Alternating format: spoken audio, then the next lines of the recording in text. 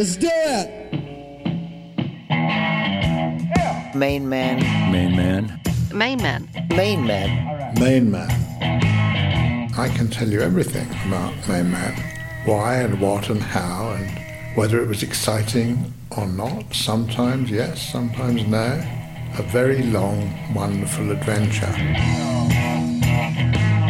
Hello, welcome to episode 18 in our series exploring the history of MainMan, the groundbreaking management rights company that completely transformed the business side of rock and roll in the 70s, becoming synonymous with the decadence, extravagance and indulgences that are now part of rock folklore. Girls like boys who look pretty. It's just one of those things. They don't like smelly men. Funnily enough, it's a strange thing. They really don't care for it. So I kept thinking to myself, if they just look like beautiful boy dolls on stage, it'll be perfect. And not wearing any nasty jeans, because that's what those American bands did. They look like trash. MainMan was formed by entrepreneur and impresario Tony DeFries, who worked with a diverse range of clients that included Amanda Lear, Lou Reed, Mick Ronson, John Mellencamp, Mott the Hoople, Mick Ralphs, Iggy Pop, and David Bowie. Going up on the train, there was a guy that had makeup on, and he was a mod, but he wore makeup, and I'd never seen that before. I'd seen the clothes, and he wore eyeshadow, and I thought that was really peculiar, and I thought it looked rather good. Then I found out that up in London, all the mods wore makeup. You love like a woman, but you walk like a sailor. In this episode, we're once again at home in West London with Dana Gillespie, one of the very first acts to become part of MainMan, having been introduced to Tony DeFries by David Bowie.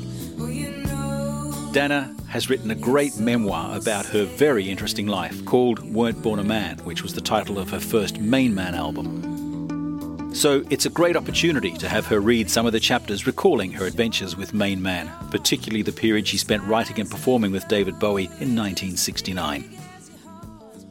David Bowie and I were seeing a lot of each other at the time. When he was staying round the corner from me in South Kensington, he would often come by to tell me about his latest conquests or newest ideas for songs. One time he called me up and said, "I've written this song half an hour ago and I'm coming right over now to play it to you so you can tell me what you think." He appeared at my front door a few minutes later with his guitar, and Gerard Mankiewicz and I were the first people to hear him sing Space Oddity. We didn't realise at the time what an iconic song this would become. It wasn't necessary for me to sing my latest compositions to him for approval anymore, as I'd now signed as a songwriter to Immediate Records, the label owned by Andrew Loog Oldham, the flamboyant manager of the Rolling Stones. Once a month I would go to a studio to record demos of my latest compositions, working with loads of really good musicians such as guitarist Chris Spedding and Ray Russell. Jack Good asked if he could manage my career, and I did initially sign to his agency, but shortly after that, my life took another turn. Like me, Bowie had been going through a few managerial changes, and he often used to say to me that we both needed a decent manager. One day he rang me up and said, "I think I've found the perfect man for us."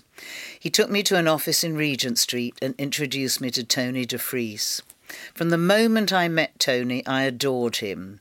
My first impression of DeFries was that he was like a large, hairy bear. He was slow-moving, self-confident, and softly spoken. He usually had a big cigar in his mouth or in his hand, and when he talked, he swayed from side to side like a moored ship. He gave off an air of dependability, and I felt I could trust him.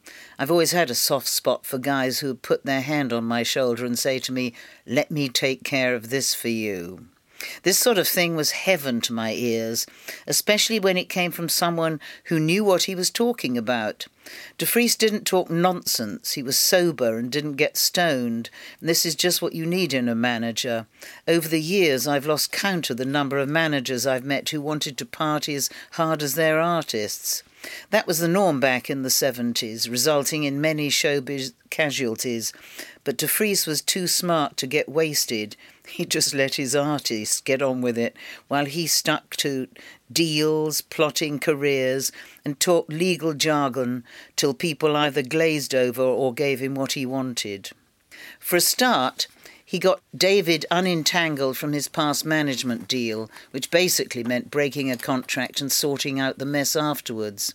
He did the same for me too, though it wasn't so difficult, as Jack Good was very happy for me and gave me his blessing. De Vries had a legal background and worked in the music management company called Gem Music Group with a guy called Lawrence Myers.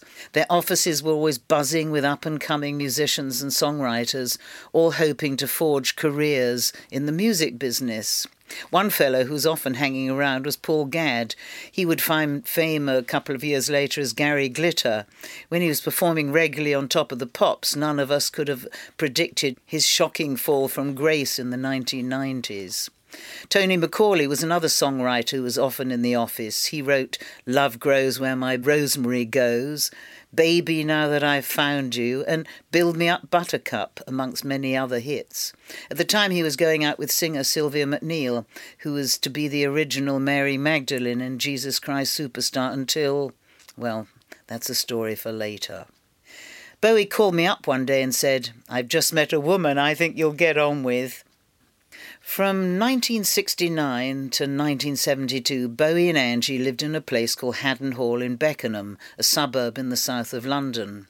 The house was huge, a kind of Gothic thing, but sadly it's not there anymore as it's been demolished in the 80s and replaced by a block of flats. Bowie had rented a flat on the ground floor for which he paid about £7 a month. Although the house was enormous, the flat itself only had a few rooms. When you walked in, there was this great big open space with a minstrel's gallery and a marvellous stained glass window at one end. Bowie and Angie were in the bedroom off the hall, where they had a television and a load of dramatic furnishings, including the chaise longue where the cover photo for The Man Who Sold the World was taken. There was a small kitchen where Angie would rustle up some food and a large garden where the famous photographs of Bowie in his Mr. Fish man dress were taken. The band used to sleep on mattresses up on the Minstrel's Gallery. In all the time I knew him, Bowie was never interested in normal, boring, blokey things. If something on television caught his eye, such as Japanese kabuki theatre, he would call out, "Quick, it's on!" and we'd all climb onto his bed to watch the programme with him. Many people in the music business are curious for philosophical things, and Bowie was no exception. He liked to immerse himself in esoteric subjects. One evening, when Bowie was on one of his first trips to America, Angie and I were together in Haddon Hall, and he telephoned in a state of excitement. He'd just been to Roswell, a place where aliens landed and where the Americans now keep quiet about. "I've seen an alien," he said, "and the FBI are keeping it quiet." It was about midnight when he called, and he went on and on about it, saying, "You know, it's happened, it's true, the aliens exist." David was very, very enthusiastic, though it wasn't clear whether he had literally seen something or if he'd met people who had. The latter is actually more likely now I think about it. Anyway, he said that 2 aliens had landed in a spacecraft and that their bodies were being preserved in ice so that they didn't fall to pieces. His enthusiasm was so contagious that we both believed him. Angie used to enjoy dressing David and me up, as she was great at finding clothes and was all really inventive with style. When I look back through my old photographs, I can easily see the outfits that had Angie's touch to them. Lots of glamorous, sparkle, high heels and originality. Left to my own devices, I would have been quite happy to stay in shirt and jeans, but I was also happy to have her take such an interest in the image side of things, as it was never my main priority. David just let her get on with it too, as we both recognised that she had style and she knew how to use it. She used to buy Bowie's trousers for him, and he was so slim that both of them would be able to wear them. She bought most of the clothes he wore, even his high heels were bought by her, and when he stepped out, heads would spin, which was how he liked it.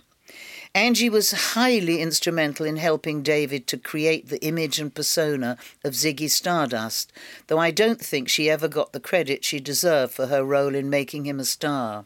She was the one who had the drive and ambition, while strangely enough he would be rather shy and retiring. It was Angie who brought in the hairdresser Susie to cut David's long hair and create the famous Ziggy mullet. Angie also persuaded me to get my long hair cut around that time, which was a great decision because I got rid of that hippie look. Various musicians would turn up at Haddon Hall, and from this group, the Ziggy Stardust Band, the Spiders from Mars, was born. Drummer Mick Woody Woodmansey and bass player Trevor Boulder both came from East Yorkshire, as did guitarist Mick Ronson, Ronno, as I always called him, and he was fresh off the train from Hull when Bowie first introduced us. He was a beautiful-looking man with the longest eyelashes you've ever seen, and a lovely Yorkshire accent. Hull accent, actually. Musicians used to seek comfort wherever they can get it, and Ronno, who was pretty broke and homesick when we first met, did share my bed occasionally. It was never going to be a boyfriend or girlfriend thing between us, and it certainly wasn't a love affair. It was just more a way of passing the evening. All this was long before he and Susie, who in due course married Ronno, became an item. I never encroached on his love affairs and vice versa. It was more a case of mates with benefits. Bowie and I were both busy getting songs together for our respective new albums, and DeFries arranged for us to record a demo album at Trident Studios, with 7 of David's songs on one side and 5 of mine on the other. He had 500 copies pressed to try to secure a record deal for Bowie and me, and it has become known as the Bow Promo. If you have a copy, then put it in a safe because it's become one of the most valuable Bowie collectibles. Poor Lawrence Myers, in his excellent book Hunky Dory, Who Knew, writes that he had a pile of these promos that were, and I quote, cluttering up my office, so once they got a record deal, I threw them all away. I'm sure he regrets that now. Funnily enough, speaking to Lawrence recently reminded me that around this time I suggested that Dudley Moore be brought in to play piano on some of the sessions, as I knew Dudley musically, but obviously Rick Wakeman must have got in there first. Amusingly, Lawrence writes about my idea, and I quote again, "This was a very commercial thought, but Dudley didn't respond to Jem's letter of invitation." If he had, maybe we would remember Dudley for his piano playing on Life on Mars rather than the Star of 10 and Arthur. In any case, if you're interested in this period, I would strongly recommend that you read Lawrence's book, not just for his statement that Dana didn't reach her potential at the time but later developed into a fine blues singer. Thank you, Lawrence. But on one of the tracks on one of my side of the demo album was a song Bowie had written for me called Andy Warhol. The original version, with Ronno on bass and Bowie on 12-string acoustic guitar and backing vocals, together with my 5 songs from Bow Promo, were recently reissued on my double album, What Memories We Make. I also sang Andy Warhol when Bowie performed on the prestigious John Peel radio show in June 1971. Bowie didn't really like the song that much at the time, which might be why he gave it to me. Then again, it wasn't much later that he gave one of his best songs, All the Young Dudes, to Mott the Hoople, so maybe he was just happy to help me out by giving me a good song. When he heard how it sounded with Ronno playing electric guitar, he decided to record it himself for his Hunky Dory album. The John Peel Show, recorded on the 3rd of June 1971 and broadcast on the 20th of June, was the first time Bowie and the guys who became the Spiders from Mars played together live. Trevor only arrived from Hull the day before the recording and had to learn the songs overnight. Bowie wanted to get his mates involved, so George Underwood, Jeff McCormack and I were all included. John Peel introduced us to David Bowie and an astonishing number of friends. The set list mainly featured songs from what John Peel said could very well be called Hunky Dory. That's if we can find out how Hunky Dory is spelt. It included Cooks, which Bowie introduced by saying, "They phoned through and said my wife had had a baby on Sunday morning, so I wrote this song about the baby." Queen Bitch and Song for Bob Dylan, together with 2 songs that didn't make it onto the final album, Bombers and Looking for a Friend. I sang backing vocals on a number of the songs, including It Ain't Easy, which was to end up on the Ziggy Stardust album, again with me on backing vocals. Bowie introduced me by saying, "This is another friend of mine who lives in London, and she's very, very, very, very, very, very, very excellent songwriter. And she hasn't been recorded yet with her own compositions, and needless to say, tonight is no exception. She's doing one of my songs that I wrote for her. It's called Andy Warhol, and this is Miss Dana Gillespie." I guess Bowie forgot that I'd already made 2 albums for Decca in the 60s, featuring many of my own compositions, but I wasn't about to contradict him on air, particularly as he'd been so kind about my songwriting. It's a mystery why Bowie wrote Andy Warhol for me. Bowie was clearly fascinated by him, though apparently they didn't really get on that well when they first met. I myself did meet Warhol at the factory in New York a few years later, but not with Bowie. The Warhol factory made a screen print of me based on a photograph by Terry O'Neill, and it was used as the cover image on my RCA album, Ain't Gonna Play No Second Fiddle, also a MainMan production. Bowie did get one up on me, though, by finishing Hunky Dory and getting it released before I'd finished my album, Weren't Born a Man. So it was Bowie's version of Andy Warhol and mine that was heard first. In the end, because of my commitments in Jesus Christ Superstar, about which later, which would have prevented me from being able to do any promotional activity, my album didn't get released until late 1973. My version of Andy Warhol was released as a single, and there was a rather cool video made of it, which you can see on YouTube. A few days after the John Peel show was recorded, Bowie de Vries and I travelled to Glastonbury in Somerset on Saturday, the 19th of June 1971, where Bowie was booked to perform at the second Glastonbury Festival. He hadn't performed live for nearly a year, and he was keen to get back up on stage. It was a very warm summer day, and we decided to walk to the festival site from the railway station. Bowie wore a floppy-brimmed hat, a pair of high-waisted yellow 20s-style Oxford bags, and a magician's coat that Angie had bought for him at a shop on the Fulham Road. In the evening, the weather was dreadful with heavy rain and traditional Glasgow mud. Bowie was scheduled to play at 7:30 p.m, but technical problems with the usual sound badly messed up the running order, and he finally made it to the stage at 5 a.m. the next morning, greeting the dawn with a short set. He played a selection of old and new songs: Bombers, Oh You Pretty Things, Quicksand, Cooks, Changes, Amsterdam, Song for Bob Dylan, The Supermen, and finally Memory of a Free Festival. As he sang the line about the sun machine coming down, the sun itself appeared, its rays shining off the side of the Silver Pyramid stage. People were waking up in their sleeping bags, having been frozen all night in the mud, and came out to listen and watch. It was a quite extraordinary moment, which I was reminded of when David returned to headline Glastonbury so triumphantly 29 years later. Bowie originally intended to produce my Weren't Born a Man album, and there were a couple of songs on it I wrote about him, namely Dizzy Heights and Eternal Showman. By the time the studios were booked and all the songs put together, his career had taken a massive upward turn, and he went off for a short trip to America, leaving Mick Ronson to take over the producer's role. The recordings were all done in Trident Studios just off Wardour Street in London, which is the same studio Bowie recorded Hunky Dory and Ziggy Stardust. The studio musicians included Rick Wakeman, fresh from playing on Bowie's Hunky Dory album, on piano, Bobby Keys on sax, perhaps best known for touring with the Rolling Stones and playing the saxophone solo on Brown Sugar, Terry Cox, who played on Bowie's Space Oddity, and Barry D'Souza on drums with Ray Cooper, who has played with Elton John for nearly 50 years on percussion. The strings were arranged by Ronno and Del Newman, and Del also played synthesizer.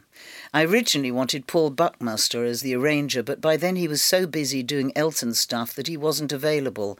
That's why I took Del, and he did a great job. Lou Reed sometimes turned up with Bowie at Trident Studios. Lou was the first person I ever saw wearing black nail varnish.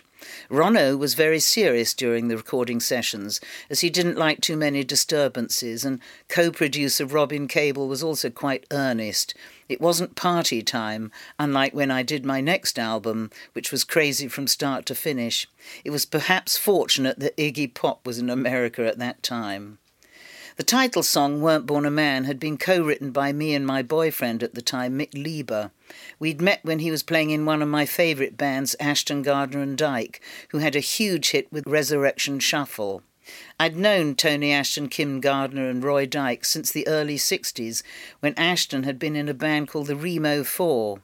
Mick Lieber, who'd moved into the bunker with me, had played on In a Broken Dream by Python Lee Jackson with Rod Stewart on lead vocals, and on the strength of this, Mick got a solo deal. As he himself didn't sing, he chose Weren't Born a Man with me singing it as his first single, and it was released under the name Libido. Sadly, it disappeared without a trace, but I'd always believed in the song and chose it as the title track of my album. Initially, I wrote it for my friend Sandra Wood, who was my assistant at the time. She'd been with me in Catch My Soul, and when De Vries told us we must all travel first class and have personal assistants, I asked Sandra if she wanted the gig. Catch My Soul had just finished, and so she said yes. So off we went to America together and had an absolute hoot. She later married the guy who managed the Tourists, Annie Lennox and Dave Stewart, which morphed into the Eurythmics. Sandra and I were really good friends and would often say to each other, "It's such a shame you weren't born a man," because we had the perfect relationship, only obviously there was a dick missing between us. We were just great mates, and so the song was written for her.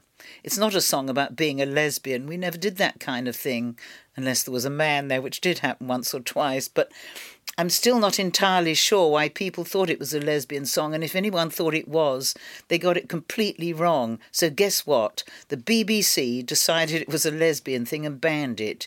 "We haven't exactly banned it," said a rather huffy BBC spokesman. "We're just not playing the record." Another song on the album, Mother Don't Be Frightened, was written when I'd taken some LSD. I woke up the next morning and wrote the song as a kind of open letter to my mother.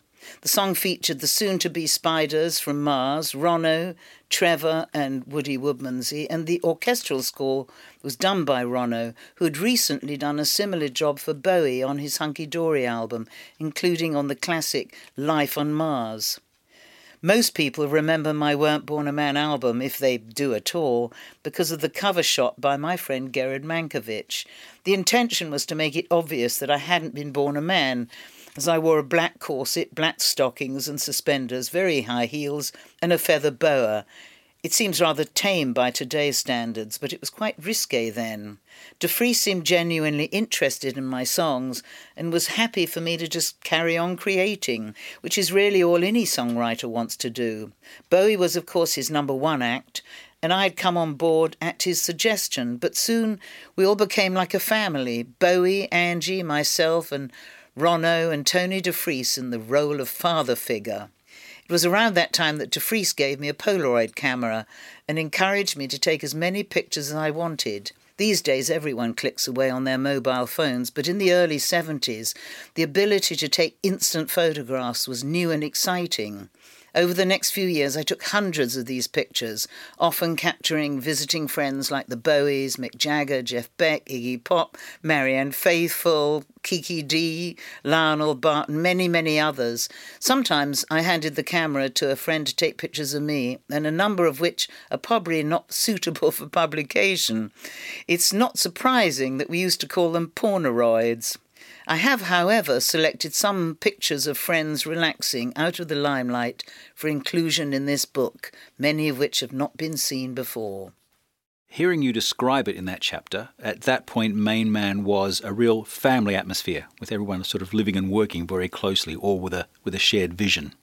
Yeah, we were like a family. I was the one that was brought in after. It was David and Angie turned up and met De Vries, but I think there was a lot of respect of David for De Vries, and it was almost a feeling of relief because finally, and I speak for myself on this, but finally the both of us had found somebody we could depend on, who was willing to put his money where his mouth is and organise things in such a way that had never been thought out and organised before. And I think de Vries just was able to give David the security that he needed in order to be able to be more creative. And, you know, I've always said that if somebody, in this case, de Vries, says to you, look, you know, you're a musician, here's the rehearsal rooms, your musicians will get paid, just keep writing songs, do whatever you want, which studios would you like, which photographer would you like, you know, what should we do about this or that. If it was musical, he let us get on with it. And I think it must have been great for David. It definitely was good for me, but, you know, definitely in the early years, they were very good friends. Otherwise, we wouldn't have spent weekends together. And it sounds like there was a lot of mutual respect. Yeah, there was a lot of mutual respect. I mean, you couldn't not respect de Vries because he was Mr. Moneybags. I always said he was captain of the good ship MainMan, while, you know, we were kind of, us as artists were like screaming children running around, making a noise and wanting to get our toys to play with. De Vries was there like the strong, steady, as I said, father figure, and he looked after everything. His view of how it all ended is probably to do with the business thing, but I know for myself, I had no interest in how the finances were going.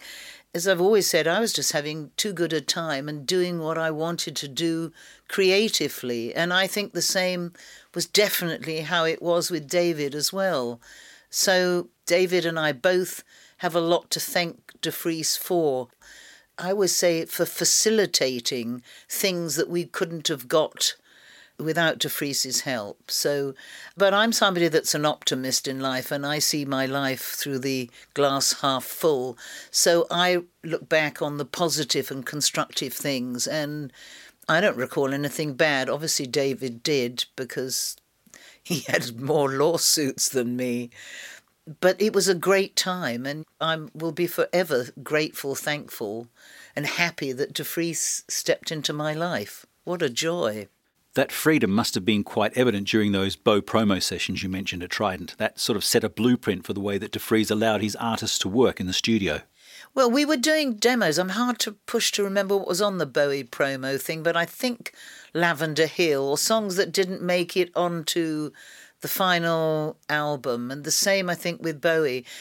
You know, by this time, Bowie and I had both been in studios recording songs that were either demos to about to become not demos. And it was just, I can't remember who chose the songs. I think even de Vries chose the actual choice of what songs went on there. I don't think I did, he did. That now historic John Peel session that you mentioned in that chapter was incredibly important at the time, and these days it's hard to imagine just how influential support from people like John was, and the opportunity it provided to aspiring musicians back then. John Peel was mega star. He was the most important disc jockey for somehow creating new things, and the fact that Bowie got on it was marvellous, and it was great for me because I had something to do other than Jesus Christ Superstar. And singing along with David, you know, I didn't do that many gigs with David because I was always working myself on stage. I didn't see that many shows of his either because, you know, I had other gigs and commitments myself. But yeah, John Peel's thing was big, and they don't have disc jockeys like that anymore. Somehow everything's got watered down. But in those days, the BBC DJs were hot news. It was definitely a one-off thing. I mean, we'd rehearsed, I think we rehearsed in Haddon Hall. So it was kind of loose in a way. But it was a really good thing. It was a fun thing to do. Anyway, I love doing backing singing. I've always loved doing backing singing because you don't have any responsibility. And that time, just singing along, backing David was a whole lot of fun. I would have loved to have, you know, let's say been on tour. I'd have been happy to be his backing singer. But no, I was always busy, so, you know, I couldn't. That's Dana Gillespie talking about the MainMan years of her life from her new memoir, Weren't Born a Man. You love like a woman. And there are some great pieces of Dana's memorabilia that are part of an ever-growing archive of MainMan documents, including articles, telexes, letters and production notes, a lot of it never seen before, that we're adding to the MainMan label website each week. It's a really fascinating record of a very exciting period in rock history. That's at mainmanlabel.com.